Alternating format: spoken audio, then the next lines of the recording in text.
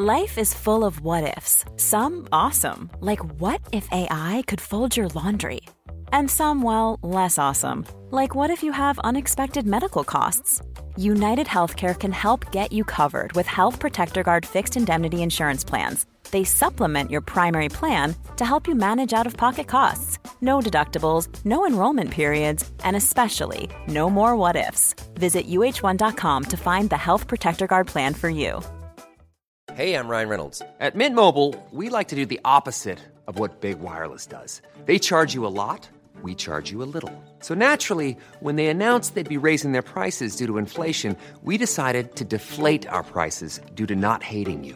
That's right. We're cutting the price of Mint Unlimited from $30 a month to just $15 a month. Give it a try at mintmobile.com/switch. $45 up front for 3 months plus taxes and fees. Promo rate for new customers for limited time. Unlimited more than 40 gigabytes per month slows. Full terms at mintmobile.com.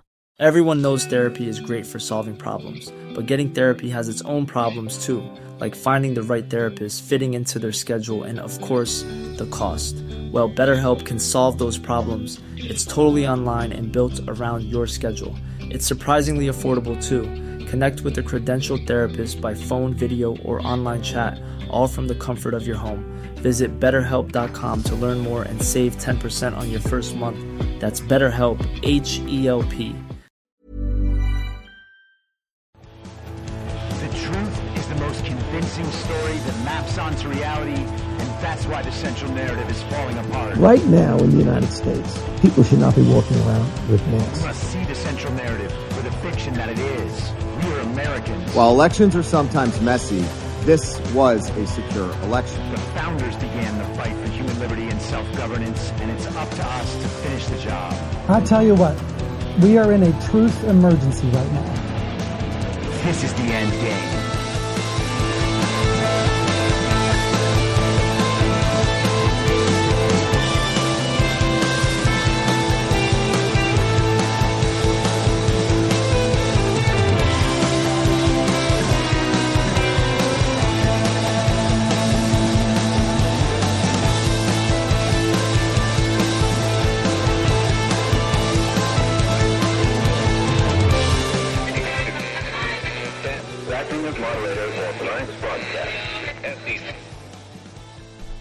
It's Monday, May 9th, 2022, the 474th day of dystopia.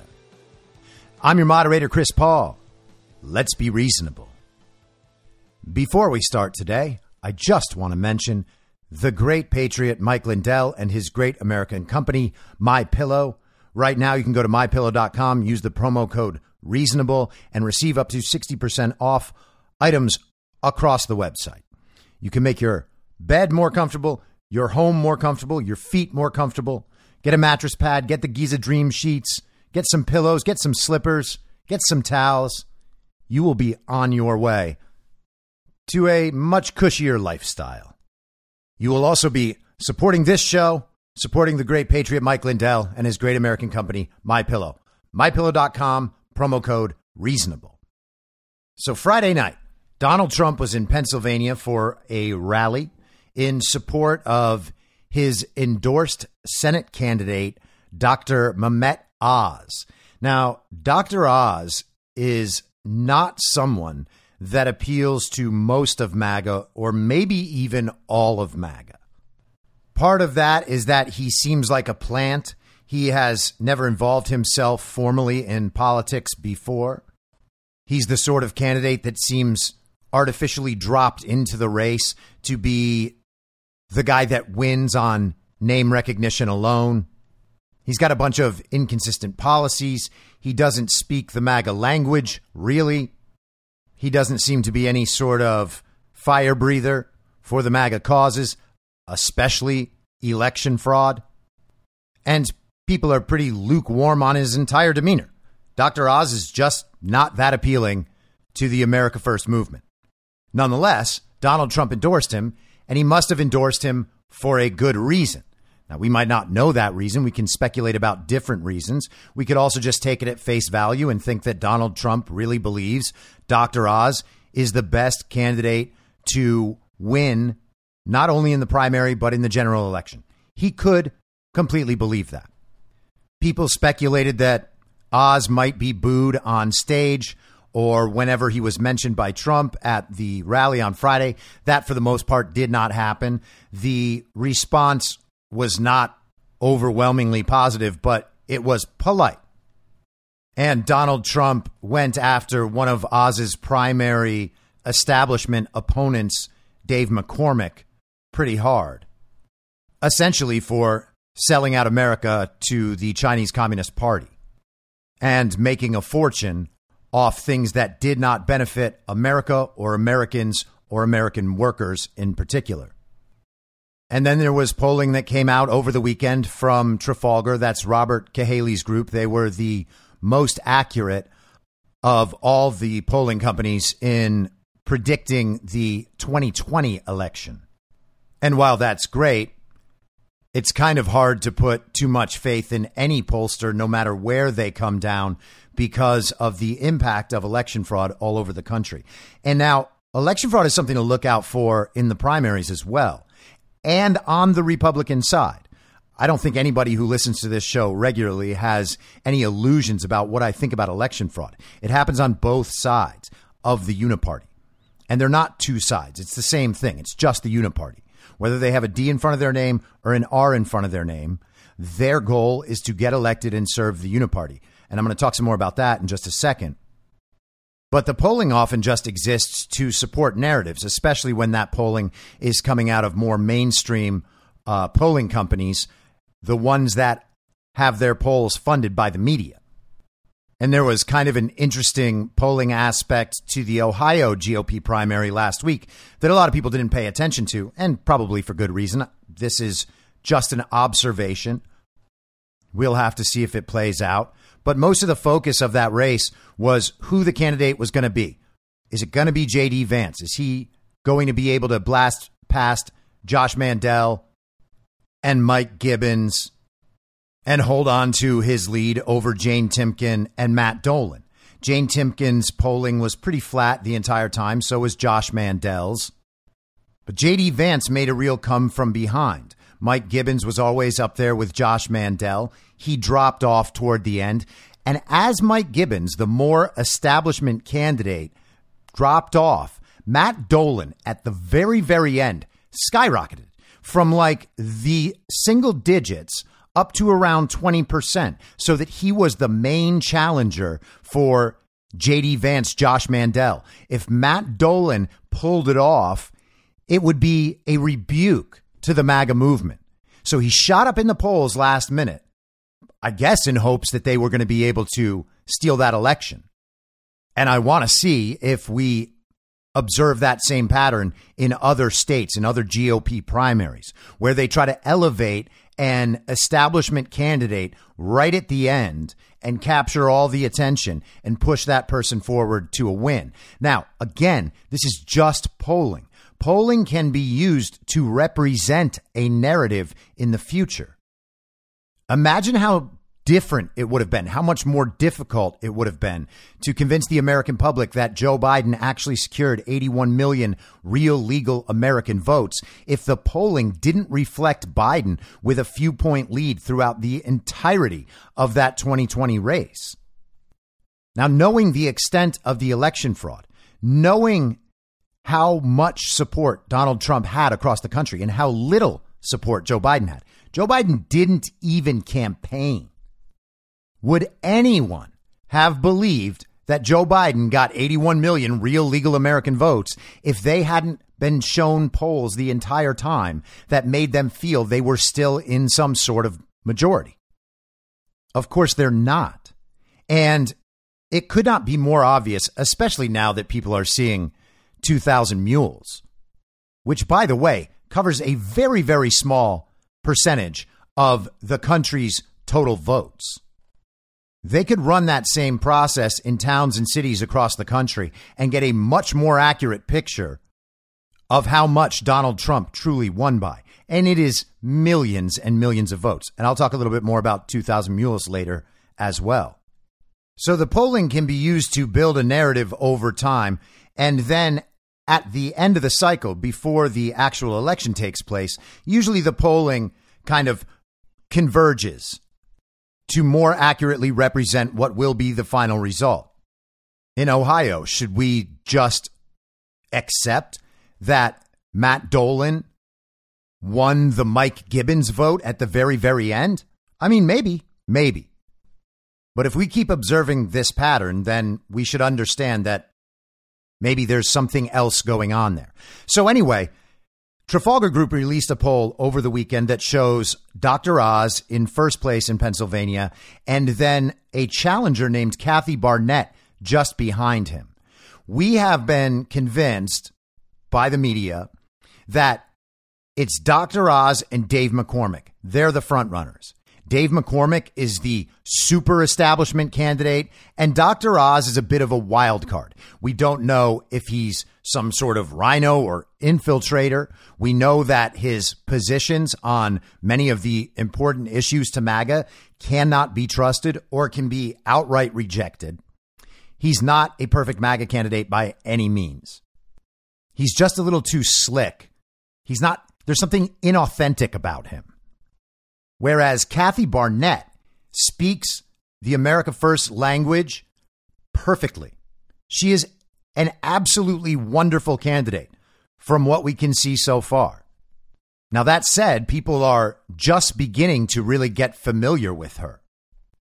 But she seems like the genuine article. She put out a video at the end of last week, maybe over the weekend, where she and her mother talk about how her mother became impregnated at age 12 and had Kathy Barnett at age 12, a product of rape, where she chose to keep her baby. And the video is absolutely one of the most powerful political statements you will ever see. I challenge you to watch it and not begin to tear up. That's how it is. And Kathy Barnett also does things like this. So I think you're a magnanimous individual, but you and your corporation, McCormick, you are a part of the WEF, the World Economic Forum, you as well as you, Oz, both part of the World Economic Forum. This is a very serious organization that has a mindset of pushing globalism and ESG, environmental, social. Okay, thank you. And we need to be mindful of that. Thank you, Ms. Barnett. 15-second quick response, sir, Mr. McCormick. Well, listen, I've run two businesses, wildly successful businesses. I'm not going to apologize for my success. I have done business around the world. It makes me uniquely capable of understanding the global world that we live in. I've served in the military. I've served in combat. So I know how to deal with the challenges we face. All right. And just like President Trump, that experience is going to make me a better senator. But that didn't have anything to do with the World Economic Forum. Thank you. Let's continue on with Mr. Bart. Now, that right there is exactly what we need. She is in second place right now, 1.3% behind Dr. Oz, according to Trafalgar. Now, I was saying Dr. Oz is not a great MAGA candidate.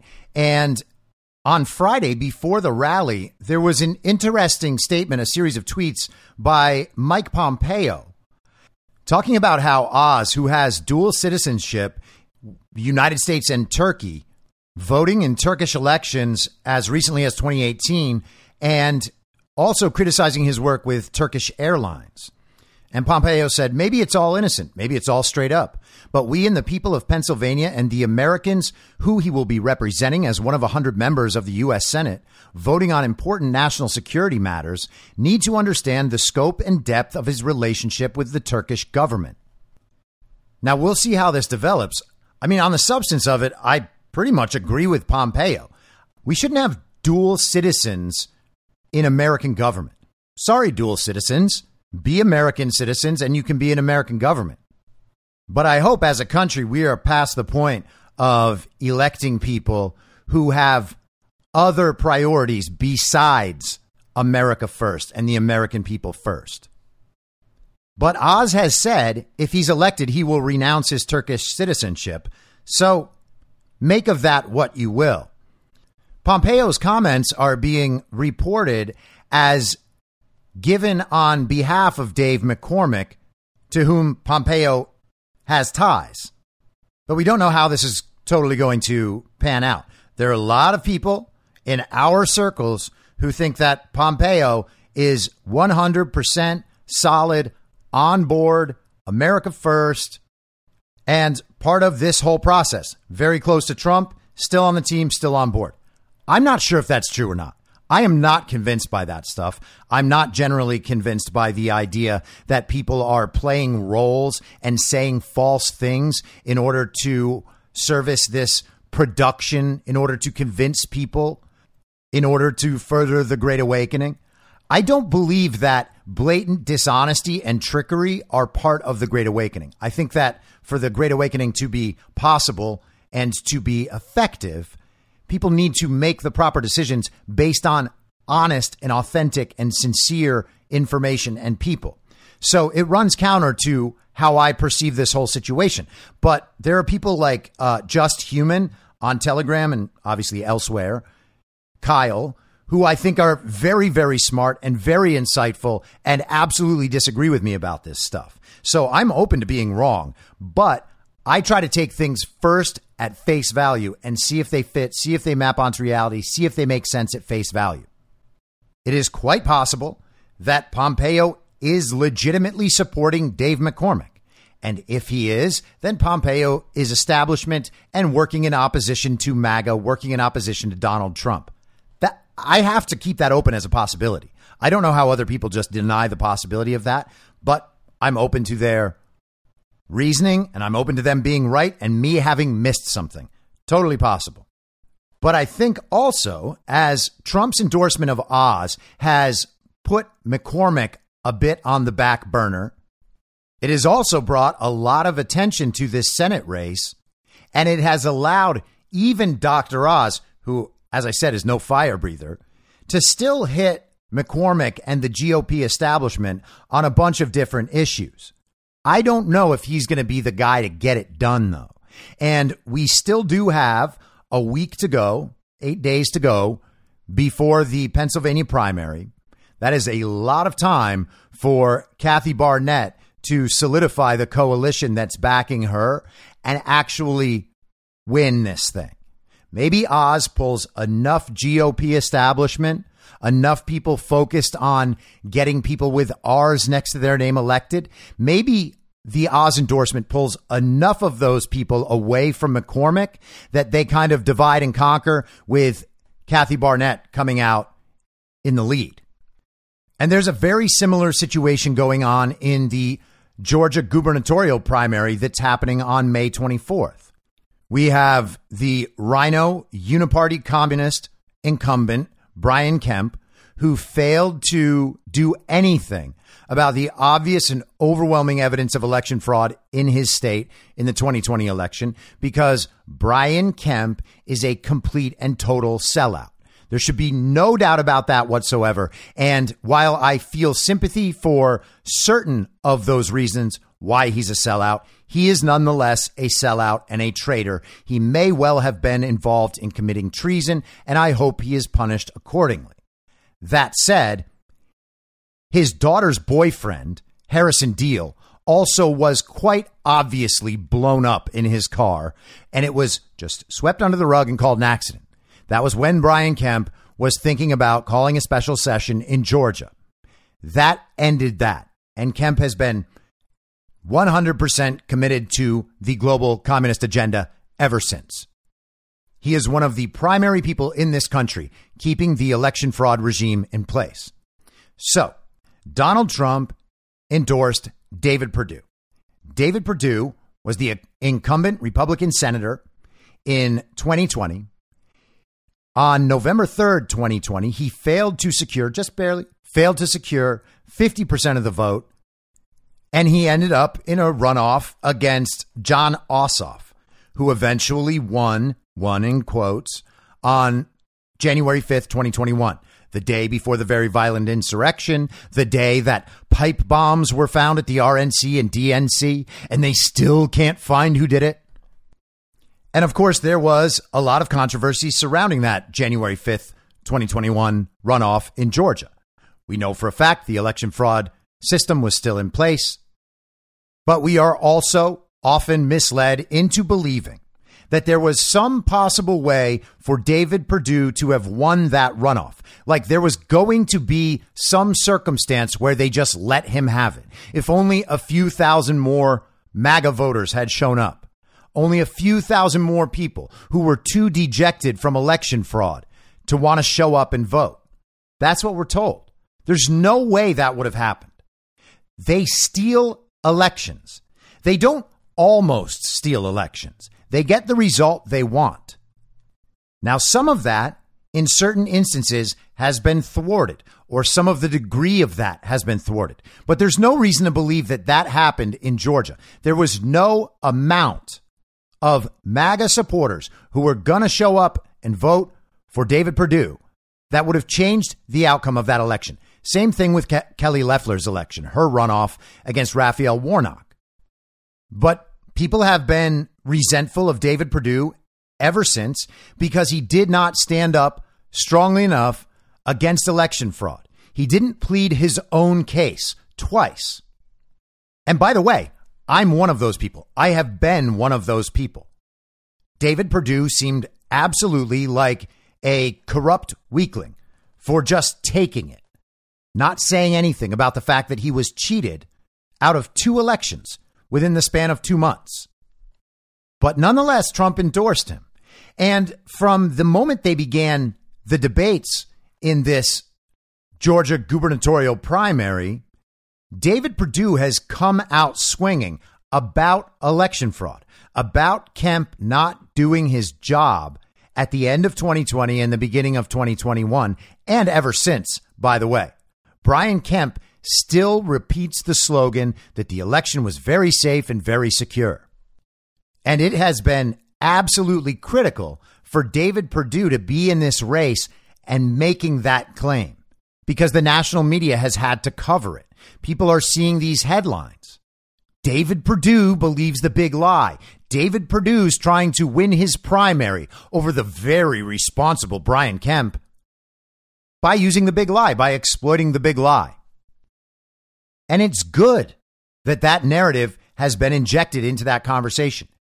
The Georgia GOP primary is now inseparable from the election fraud conversation because David Perdue has made that the issue. So whatever else you want to say about David Perdue, that has been effective. Now, there's another candidate in Georgia that people are really excited about who is probably the most MAGA candidate, the most America First candidate. She's certainly the most authentic and the one whose motivations no one seems to doubt whatsoever. And her name is Candace Taylor. You know, she's in 3rd place down there. But Georgia is a runoff state. So if neither Kemp nor Perdue reaches 50%, then there will be a runoff between the top 2 candidates. So John Fredericks was on War Room this morning, and he was talking about exactly this. And he said something that I thought was really interesting.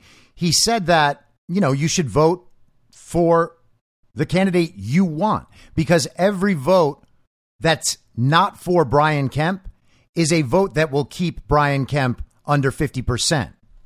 So this situation is different than what we saw in Ohio last week and what we're going to see in Pennsylvania next week.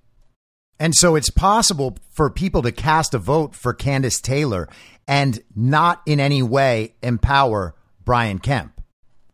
Ideally, Candace Taylor and David Perdue would both finish in front of Kemp, leaving him in 3rd place. And then the runoff would be between Perdue, the Trump-endorsed candidate, and Candace Taylor, the person who seems most authentically MAGA. And I'm happy to accept either of those options. By rights, David Perdue should be a sitting U.S. senator right now. He already has a job that he was elected to do. But beyond anything in both these races, we want to make sure that Dave McCormick does not win in Pennsylvania and that Brian Kemp does not cross the 50% threshold in Georgia, even if he does end up finishing in 1st place in the primary in 15 days.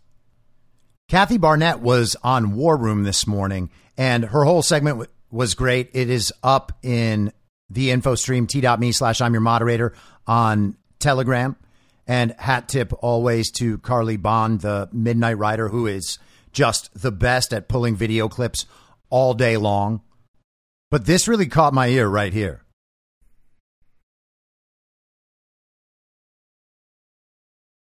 But people say, hey, Kathy Barnett's got a great story. Kathy Barnett's a great person. Kathy Barnett's pure MAGA. In fact, Kathy Barnett may be ultra MAGA.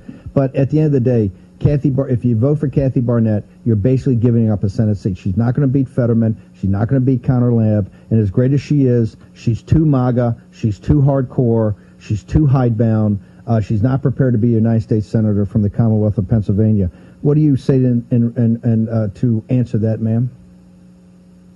I mean, do these people have a crystal ball? Are they Jesus incarnate? How do they know? Because if I had listened to them, I wouldn't be now less than 2% behind Oz. I've overtaken McCormick. And how many people have told me and told us that we couldn't do it? There was no chance. It wasn't going to happen. We didn't have enough money. You're too this, you're too that. You know what? I'm not listening to these people. I love my country. I would have laid my life down for this country. This is my country, and I have every right to stand and defend. And what really matters is what the voters are saying. And so far, the voters for over a month now have been saying we want Kathy Barnett. So I'm going to stay in this fight until November.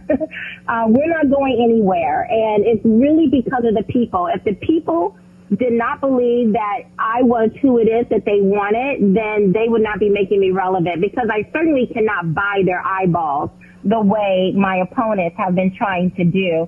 I am simply stepping outside of my comfort zone, outside of my home, and saying, I believe we can do better in this country. And the people of Pennsylvania are saying, yes, we agree. So we're going to stay in this fight. And what is to America first? Because again, what's the option? America last? And do we really need another professional politician, or is it time that we begin to get citizens elected into these positions?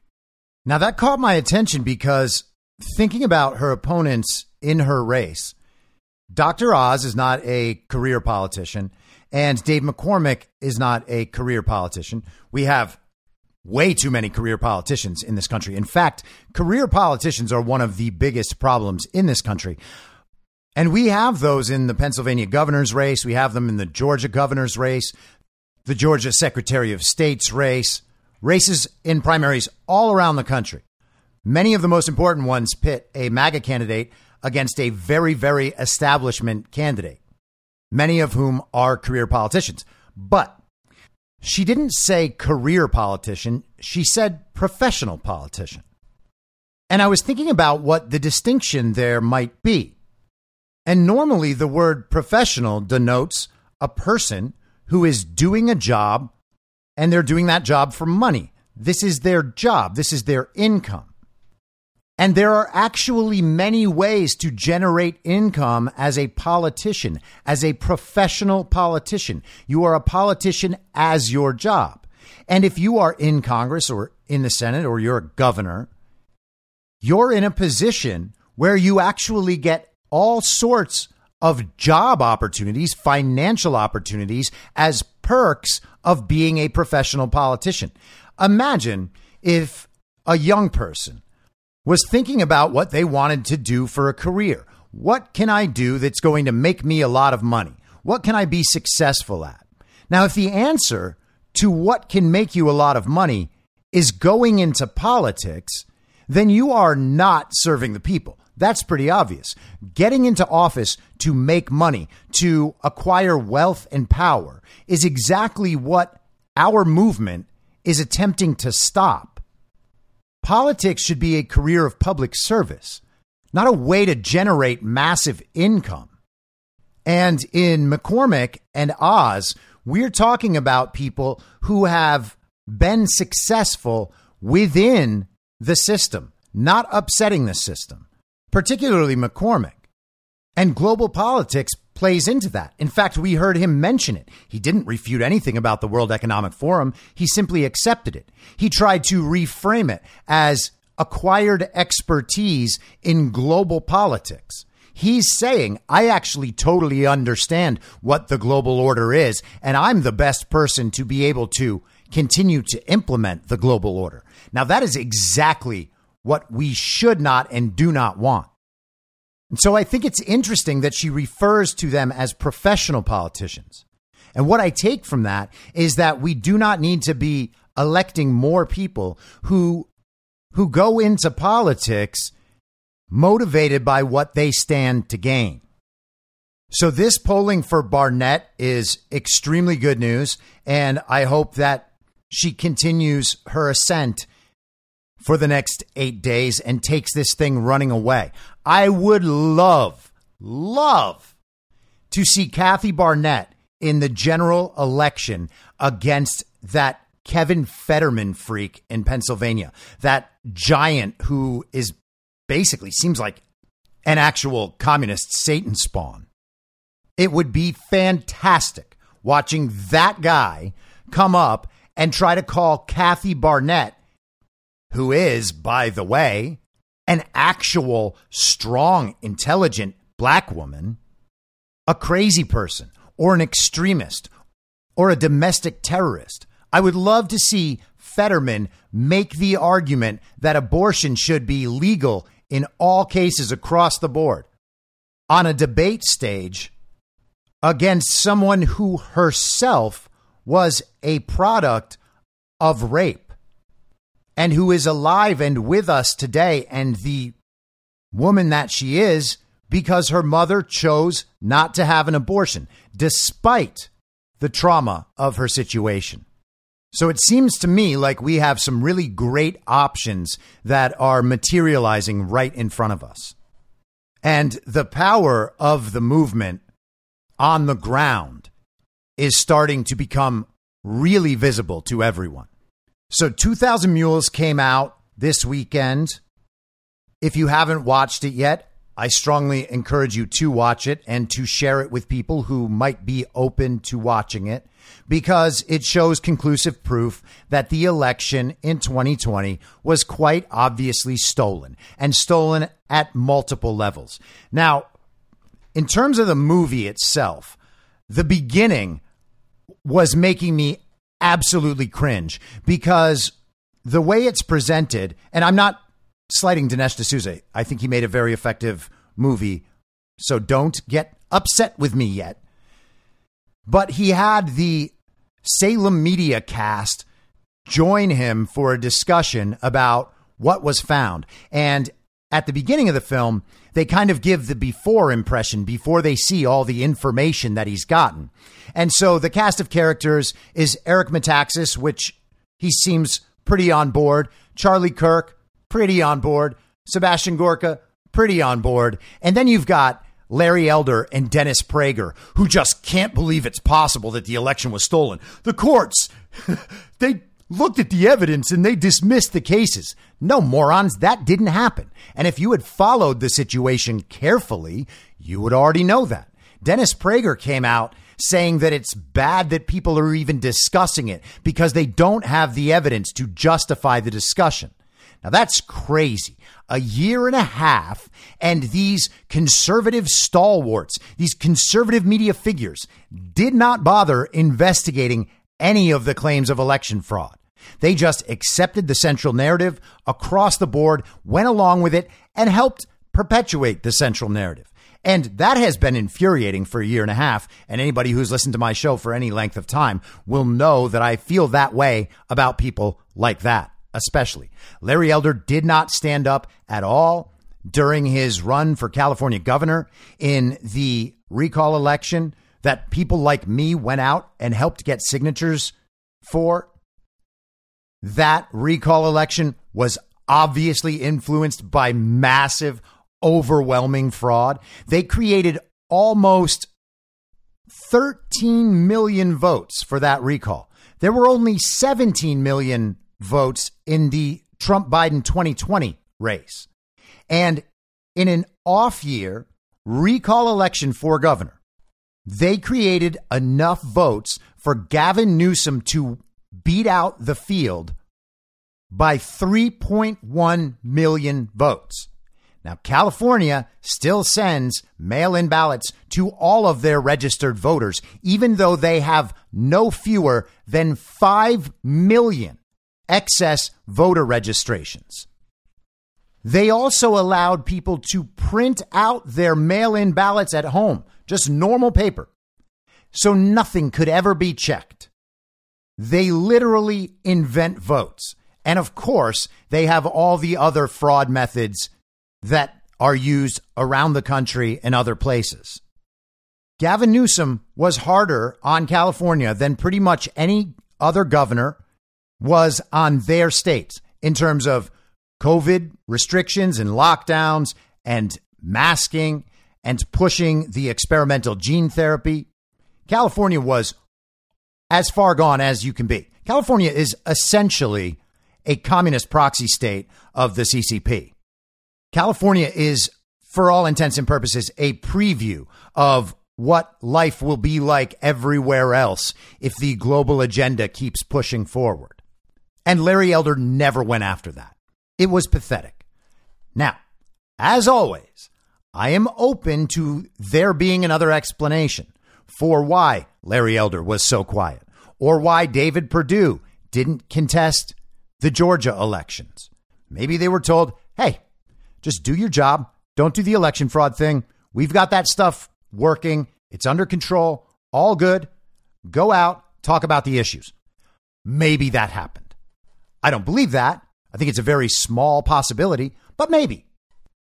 So when I saw Prager and Elder just come out like that, it was immediately like cringe and eye roll for me. Thank goodness that is not how the rest of the conversation went. Although Dennis Prager pretending to be surprised by the end of the film. Oh my gosh, something has to be done about this. Yeah, okay, Dennis.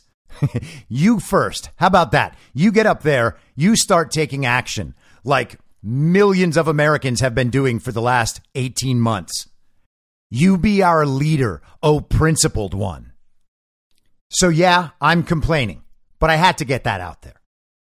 Now, we've gone through a bunch of the True the Vote evidence and what it all means, how they acquired it with the geofencing, the tracking of individual devices as they moved back and forth between the offices of Democrat NGOs and the drop boxes, a whole bunch of drop boxes all around different cities. So if you remember last week, the AP fact check, a Pennsylvania state senator told us he had 6 devices in his pocket and he often went from an office to drop boxes for the Dropbox rallies. Yeah, that's not what they're talking about at all. And anyone who watches the movie would not be swayed by that fact check in any way, nor any of the other fact checks. It's ridiculous. Okay, this is hardcore, irrefutable evidence. They have it all. They have the data. They know whose devices were where. Law enforcement can deal with all of this evidence, and they eventually will. Hopefully in as many places as possible, as soon as possible, but we'll get to the bottom of all of it sooner or later. But as good as the work True the Vote did, and as good as the 2000 Mules documentary is, it is not a complete picture of how the 2020 election was stolen and how other elections are stolen. It presupposes the idea that votes come in, votes are counted, and that's the final result, and that we're just counting all of those votes. That's not exactly what happens. This ballot trafficking operation is done so that they can backfill the paper aspect of the results they're producing through the voting machines, through an algorithm. All of that part of it is real. Lady Draza and Jeff O'Donnell and a bunch of other mathematical geniuses and systems experts have gone through this stuff at length over the last 18 months. Now, obviously, the Salem media people don't seem to understand this. And I'm not saying, by the way, that this had to be a focus of the film, although it would have been helpful. But these ballots coming in are not primarily to make up the actual vote and give us the actual result of all these ballots when properly counted. They exist to prop up and substantiate the result that the machines give us. This process is done so that any surface level review of the election will find that everything is okay, that the ballots actually do match the totals.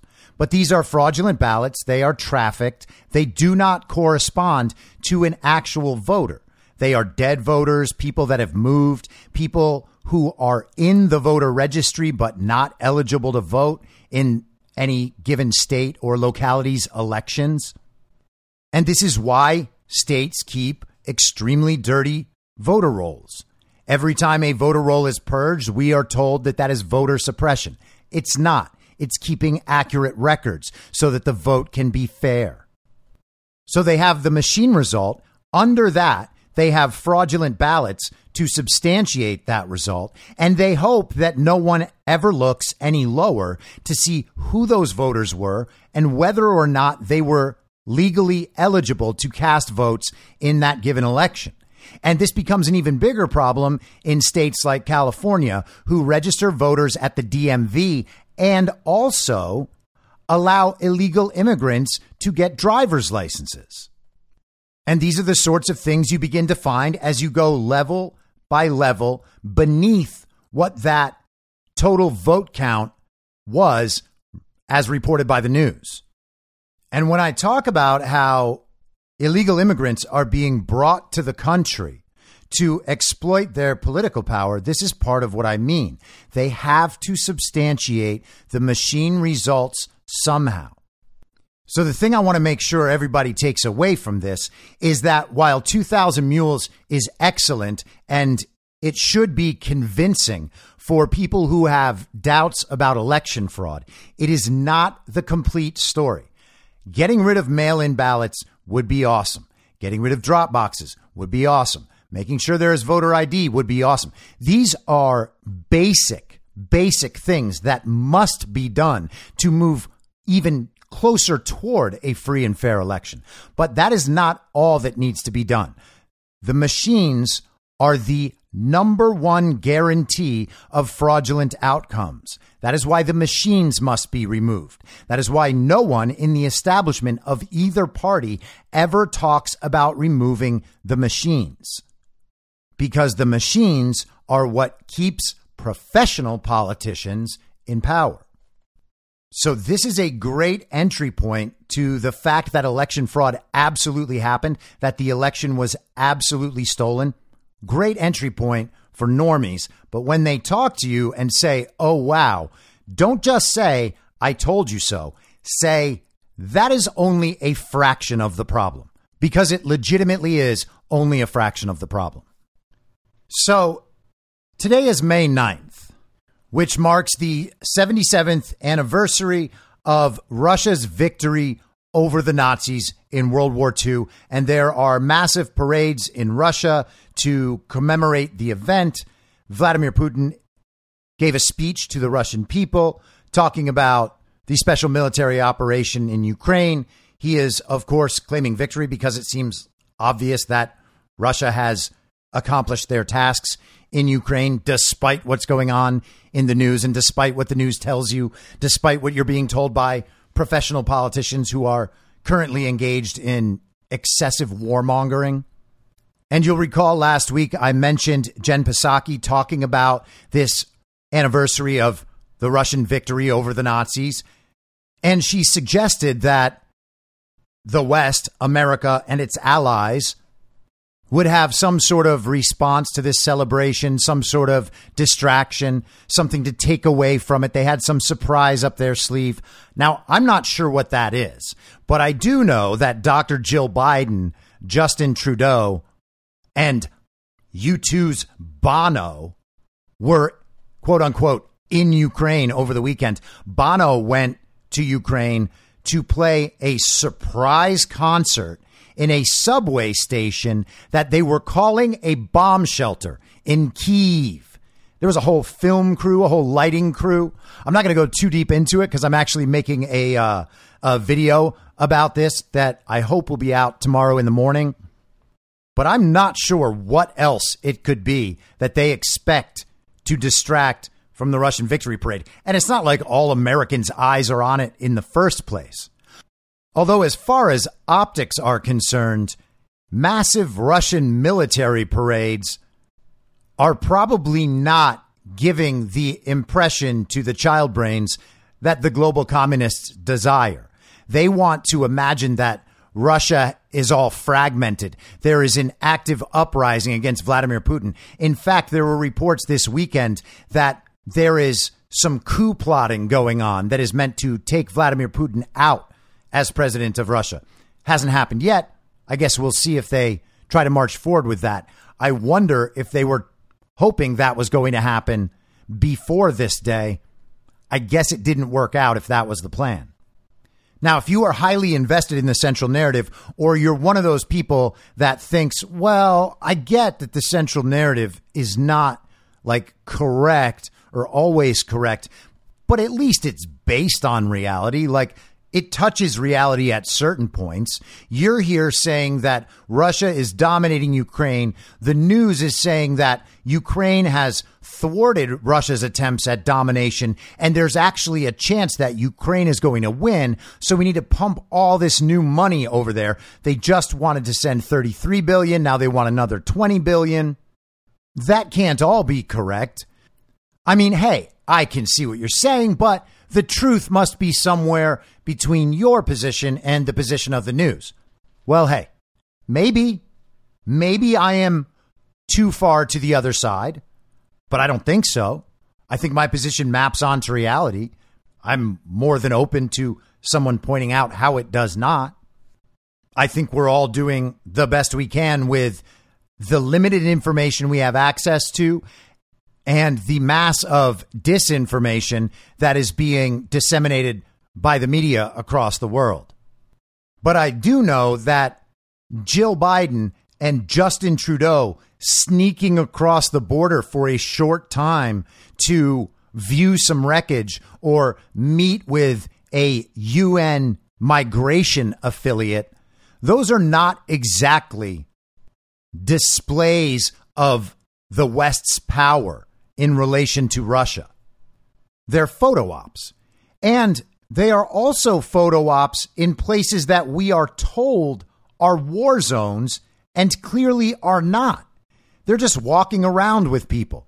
Jill Biden is making tissue paper bears with the comedic actor's wife and a bunch of children that are being migrated through Ukraine by the UN. Migrated. And then you've got Bono in a subway station with a film crew and professional lighting and fans in the audience. They're calling it a bomb shelter, the subway station. But the fans are like smiling and recording it with their cell phones. There are all sorts of different professional cameramen there. I don't know, 5, 10 professional camera rigs in a bomb shelter, quote unquote bomb shelter. I mean, how can anyone believe this stuff? And it turns out, it seems that the world is beginning not to. This was an op-ed from Thomas Friedman in the New York Times on Saturday. The headline is, "The war is getting more dangerous for America, and Biden knows it." And immediately I was like, well, that's not what we've been told for the last 3 months. If you just followed news reports on Ukraine, you might think that the war has settled into a long, grinding, and somewhat boring slog. You would be wrong. Things are actually getting more dangerous by the day. And remember what perspective Tom Friedman is representing here in the New York Times. For starters, the longer this war goes on, the more opportunity for catastrophic miscalculations, and the raw material for that is piling up fast and furious. Take the 2 high-profile leaks from American officials this past week about U.S. involvement in the Russia-Ukraine war. First, the Times disclosed that, quote, "The United States has provided intelligence about Russian units that has allowed Ukrainians to target and kill many of the Russian generals who have died in action in the Ukraine war, according to senior American officials." Now that, my friends, sounds like 100% direct involvement in the war by the United States. And I would be awfully surprised if the people actually taking out these Russian generals are Ukrainians. Second, the Times, following a report by NBC News and citing U.S. officials, reported that America has, quote, provided intelligence that helped Ukrainian forces locate and strike the Moskva, the flagship of Russia's Black Sea Fleet. This targeting assistance, quote, contributed to the eventual sinking of the Moskva by 2 Ukrainian cruise missiles. And what are we supposed to take Ukrainian cruise missiles to mean? Who is supplying the Ukrainians with these cruise missiles? Are they actually Ukrainian cruise missiles? Or is the assertion that the Ukrainians are doing this with a little bit of help a fig leaf to cover up the fact that the United States and other nations are actively involved in the run-up to World War III? Back to the article. As a journalist, I love a good leak story, and the reporters who broke those stories did powerful digging. At the same time, from everything I have been able to glean from senior U.S. officials who spoke to me on the condition of anonymity, the leaks were not part of any thought-out strategy, and President Biden was livid about them. Okay, Joe Biden does not have emotions. Joe Biden is incoherent and demented. He does not know what's going on anywhere. I assume he still has the ability to get upset about things when his position is personally threatened. But there's no reason to take that as a serious reflection of Joe Biden's thought and war strategy. So the administration doesn't like the leaks from the administration's own intelligence community, right? The fake president didn't choose to have these leaks. Someone else did it. And on some level, that should be unsurprising because Joe Biden doesn't actually have the political power to engage the United States in World War III because the citizenry doesn't want it. So rather than proactively join the war, which we are pretending we are not doing, what if we could reactively join the war? What if the leak of this sort of intelligence that proves the U.S.'s involvement in the war, a war we are ostensibly not part of, a war to protect first the sovereign borders of Ukraine and then the Ukrainian people, and now just to weaken Russia's army? What if these leaks might make Russia strike against obviously U.S. forces somewhere or U.S. shipments of weapons somewhere, so that the whole thing could then be reframed as Putin attacking America? Well, that would get you a World War III. That might even get you some more popular support in America, or at least that would be their calculation.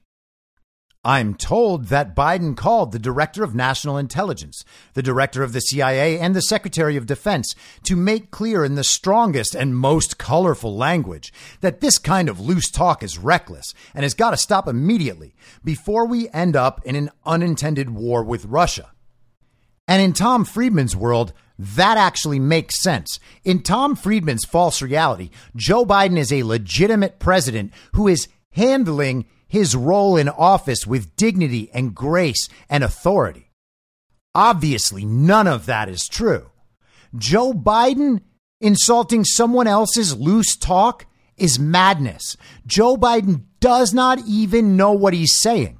He said before any of this started that Russia might be able to make a small incursion in a major speech in Poland, as if Joe Biden makes major speeches.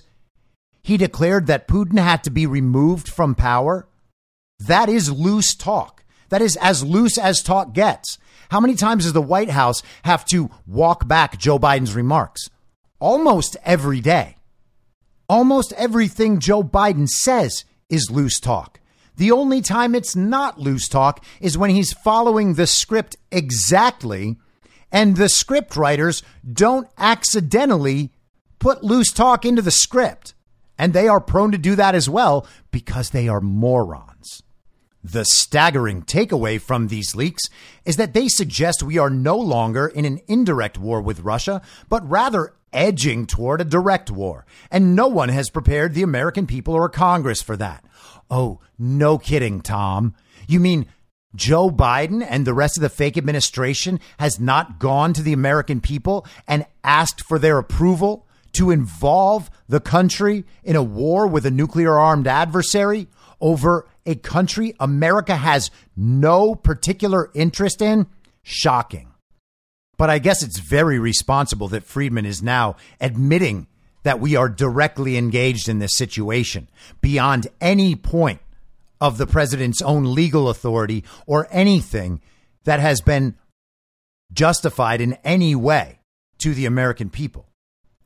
Vladimir Putin surely has no illusions about how much the U.S. and NATO are arming Ukraine with material and intelligence. But when American officials start to brag in public about playing a role in killing Russian generals and sinking the Russian flagship, killing many sailors, we could be creating an opening for Putin to respond in ways that could dangerously widen this conflict and drag the U.S. deeper than it wants to be.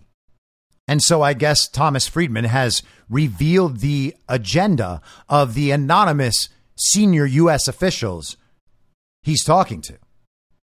It's doubly dangerous, senior U.S. officials say, because it's increasingly obvious to them that Putin's behavior is not as predictable as it has been in the past. And Putin is running out of options for some kind of face-saving success on the ground, or even a face-saving off-ramp. Now, again, remember whose interests Tom Friedman is representing. Remember his point of view. Remember the goals of the global communist order in this situation with Russia. The evil twin wants Russia's sovereignty ended. They do not want Russia to be a sovereign state that looks out first and foremost for Russia.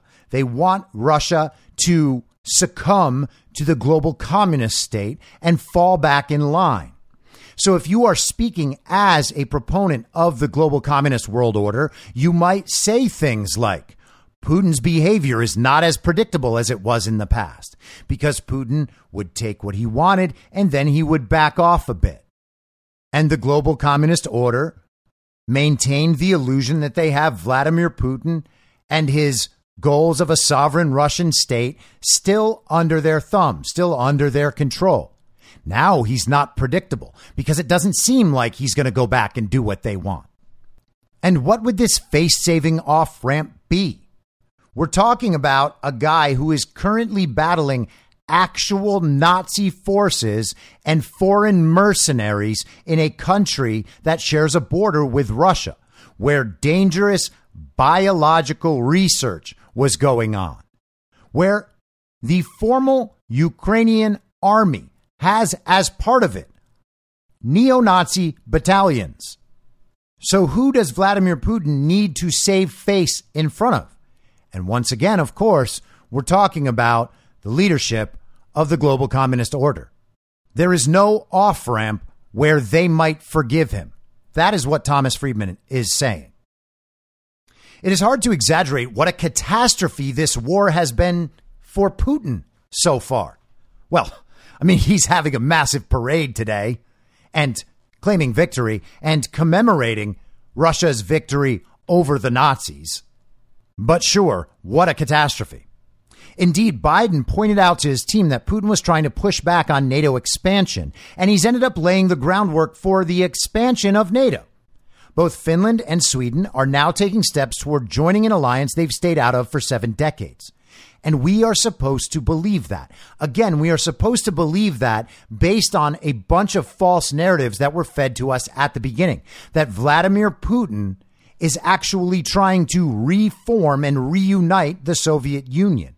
And so for that, he needs to take over other countries and does not want NATO expanded because that might make his overall mission harder. Therefore, this is a catastrophe. But Putin has not expressed that. Once again, Putin's special military operation in Ukraine is designed to keep Crimea part of Russia, to preserve the independence of the Donbass region and end the civil war that is being waged against ethnic Russians in the Donbass. He wants to keep Ukraine out of the EU and out of NATO. And he wants Ukraine demilitarized and denazified. Those are Putin's stated goals. We don't have to necessarily trust those goals. We have to see if that situation maps onto reality better than the story we're getting from the news, which is Vladimir Putin wants to take over all the former Soviet countries and reunite the Soviet Union. He doesn't care about Finland and Sweden joining NATO. Not that it has even happened yet. They just talk about it happening. He cares about keeping Ukraine out of NATO and the EU. And it looks like that's already been a success. They talked about that a couple months ago. It hasn't happened. But that is why U.S. officials are quite concerned what Putin might do or announce at the Victory Day celebration in Moscow on Monday, which marks the anniversary of the Soviet Union's defeat of Nazi Germany. It is traditionally a day of military parades and celebration of the prowess of the Russian army. Putin could mobilize even more soldiers, make some other provocation, or do nothing at all, but no one knows. Hey, Tom, now we know. The scare tactic didn't work. Alas, we have to be alive to the fact that it's not only the Russians who would like to involve us more deeply. What indications has anyone on the Russian side given that they are trying to involve the U.S. more deeply in this war? Again, Putin laid out his terms for negotiation, his terms for surrender from the very beginning. The fake administration and the global communists have prolonged this war. Have no illusions. President Volodymyr Zelensky of Ukraine has been trying to do the same thing from the start, to make Ukraine an immediate member of NATO or get Washington to form a bilateral security pact with Kyiv. I am in awe of Zelensky's heroism and leadership. If I were him, I'd be trying to get the U.S. as enmeshed on my side as he is. Oh, and you're in awe of that? You're in awe of some illegitimate president of the most corrupt state in the world trying to get the U.S. more enmeshed in a situation that could easily become World War III? Gosh, what a good American citizen you are, Tom. Back to the article.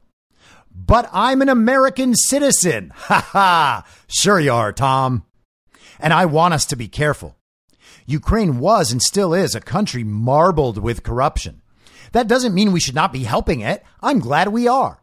I insist we do. Oh, everyone's listening, Tom. Insist more.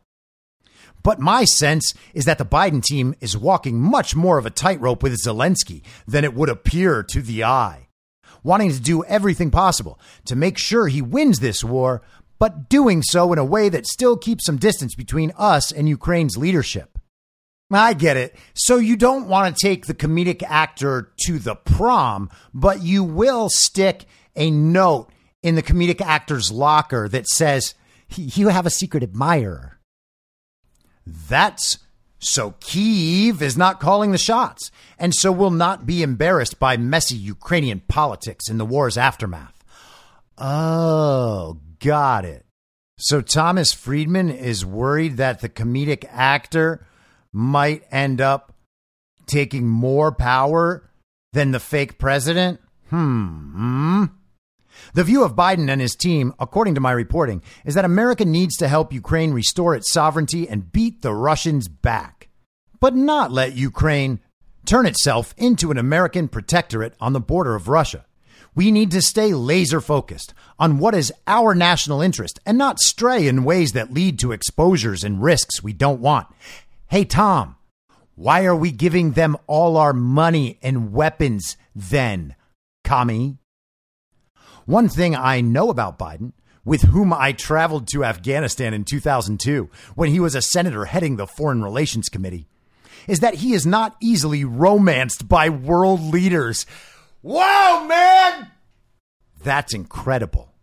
Joe Biden is not easily romanced by world leaders?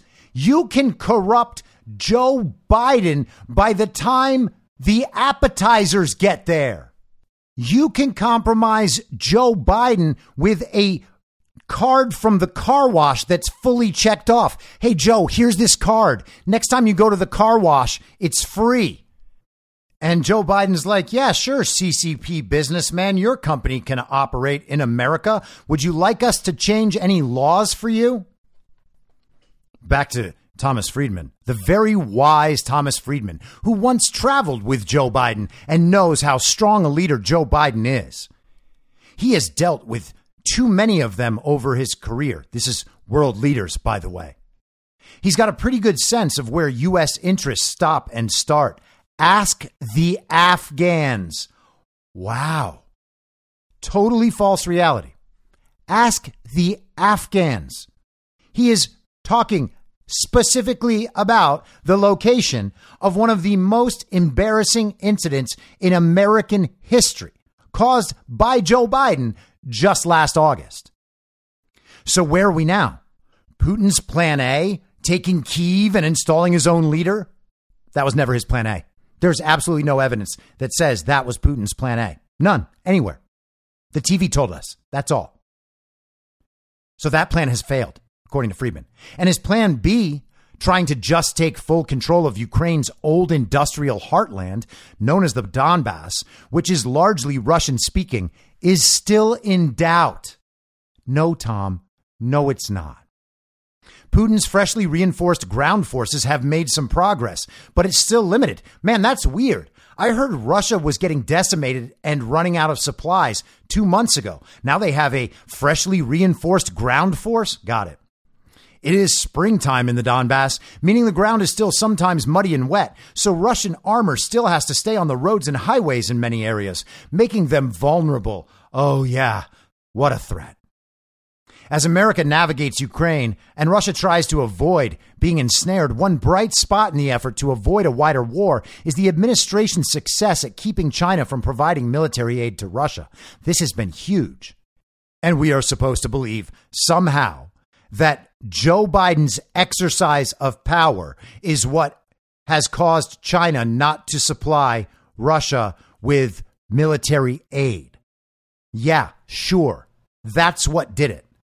The country that has Joe Biden and his degenerate son fully and absolutely compromised.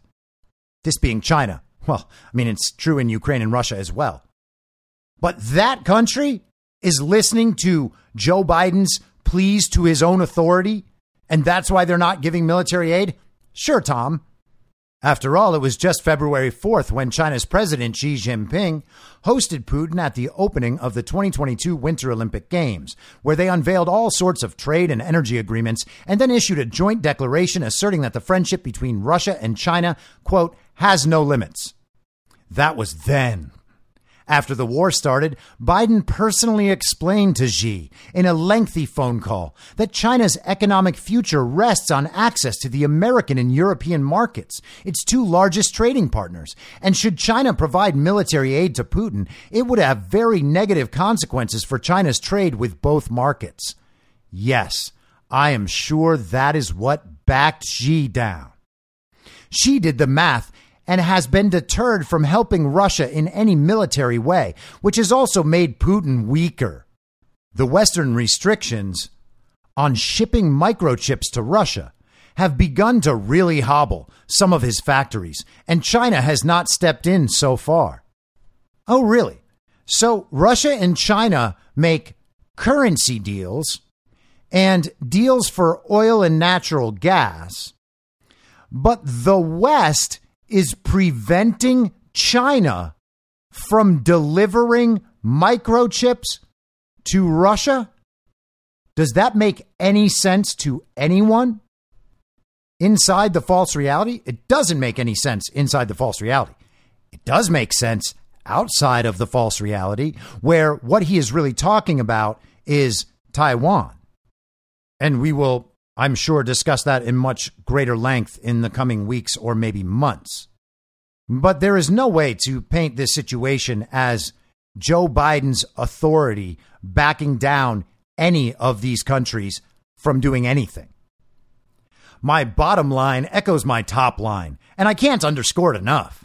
We need to stick as tightly as possible to our original, limited, and clearly defined aim of helping Ukraine expel Russian forces as much as possible, or negotiate for their withdrawal whenever Ukraine's leaders feel the time is right. Now, Ukraine's leaders are specifically prevented from doing that, or it would have happened 2 months ago. And that's because Volodymyr Zelensky, the comedic actor, and all other Ukrainian leaders are powerless. They are only there to voice the position of the global communist order and implement it to the best of their ability. There is nothing else for them to decide, much like the fake president in the United States, Joe Biden. There is no real power. There is no real decision-making authority. He is only there as an avatar of the global communist state to present a semi-legitimate and semi-acceptable face to what they're doing in America, as if somehow the position he represents is the position of America and America's citizens. But we are dealing with some incredibly unstable elements, particularly a politically wounded Putin. Boasting about killing his generals and sinking his ships, or falling in love with Ukraine in ways that will get us enmeshed there forever, is the height of folly. Now, obviously, there is no reason to believe that Putin has been politically weakened in his own country at all. He is also not politically weakened in the eyes of the Chinese, India, Brazil, South Africa, the BRICS group, that currency alliance. He's not even politically weakened in Europe, where they are dependent on him continuing to ship oil and natural gas. So almost all of this article is absolute nonsense, just false reality nonsense. But that is when you ask, what do they want us to believe? They would love if we believed all of that garbage. But the thing this article is meant to convince people of is maybe it's time we just scale back a little bit on that whole Ukraine thing. And so we'll see if more articles like this begin springing up. Then we have real evidence of a narrative shift. But this seems like it might be the beginning of a pretty major one. They're giving up the ghost on Ukraine, and not just the ghost of Kyiv. I'll be back tomorrow at the same reasonable time on the same reasonable podcast network. I don't have a network. Masks and lockdowns don't work. They lied to you about a pandemic, and Joe Biden will never be president. Hey, it's Paige DeSorbo from Giggly Squad. High quality fashion without the price tag. Say hello to Quince. I'm snagging high-end essentials like cozy cashmere sweaters, sleek leather jackets, fine jewelry, and so much more. With Quince being 50 to 80% less than similar brands. And they partner with factories that prioritize safe, ethical, and responsible manufacturing. I love that. Luxury quality within reach. Go to quince.com/style to get free shipping and 365-day returns on your next order. Quince.com/style. Imagine the softest sheets you've ever felt. Now imagine them getting even softer over time. That's what you'll feel with Boll & Branch's organic cotton sheets. In a recent customer survey, 96% replied that Boll & Branch sheets get softer with every wash. Start getting your best night's sleep in these sheets that get softer and softer for years to come. Try their sheets with a 30-night guarantee. Plus, get 15% off your first order at bollandbranch.com. Code BUTTERY. Exclusions apply. See site for details. Mom deserves the best, and there's no better place to shop for Mother's Day than Whole Foods Market. They're your destination for unbeatable savings, from premium gifts to show-stopping flowers and irresistible desserts. Start by saving 33% with Prime on all body care and candles. Then get a 15-stem bunch of tulips for just $9.99 each with Prime. Round out Mom's menu with festive rosé, irresistible berry chantilly cake, and more special treats. Come celebrate Mother's Day at Whole Foods Market. In my mind, that's the end game. Thanks for listening. If you'd like to follow what I'm reading and thinking throughout the day, you can do that by downloading the Telegram Messenger app and going to t.me/I'm your moderator. On social media, you can follow me on Truth Social, Getter, and Gab at I'm Your Moderator. I also have channels on Rumble and BitChute. If you'd like to follow the writing, you can find me at imyourmoderator.substack.com. The merch site is cancelcouture.com, or go direct, shop.spreadshirt.com/cancel-couture. If you'd like to support the podcast financially, the best place to do that is Ko-Fi. Go to ko-fi.com/I'm Your Moderator. And all of these details will appear in the show notes with each episode. I'll see you soon down on the range.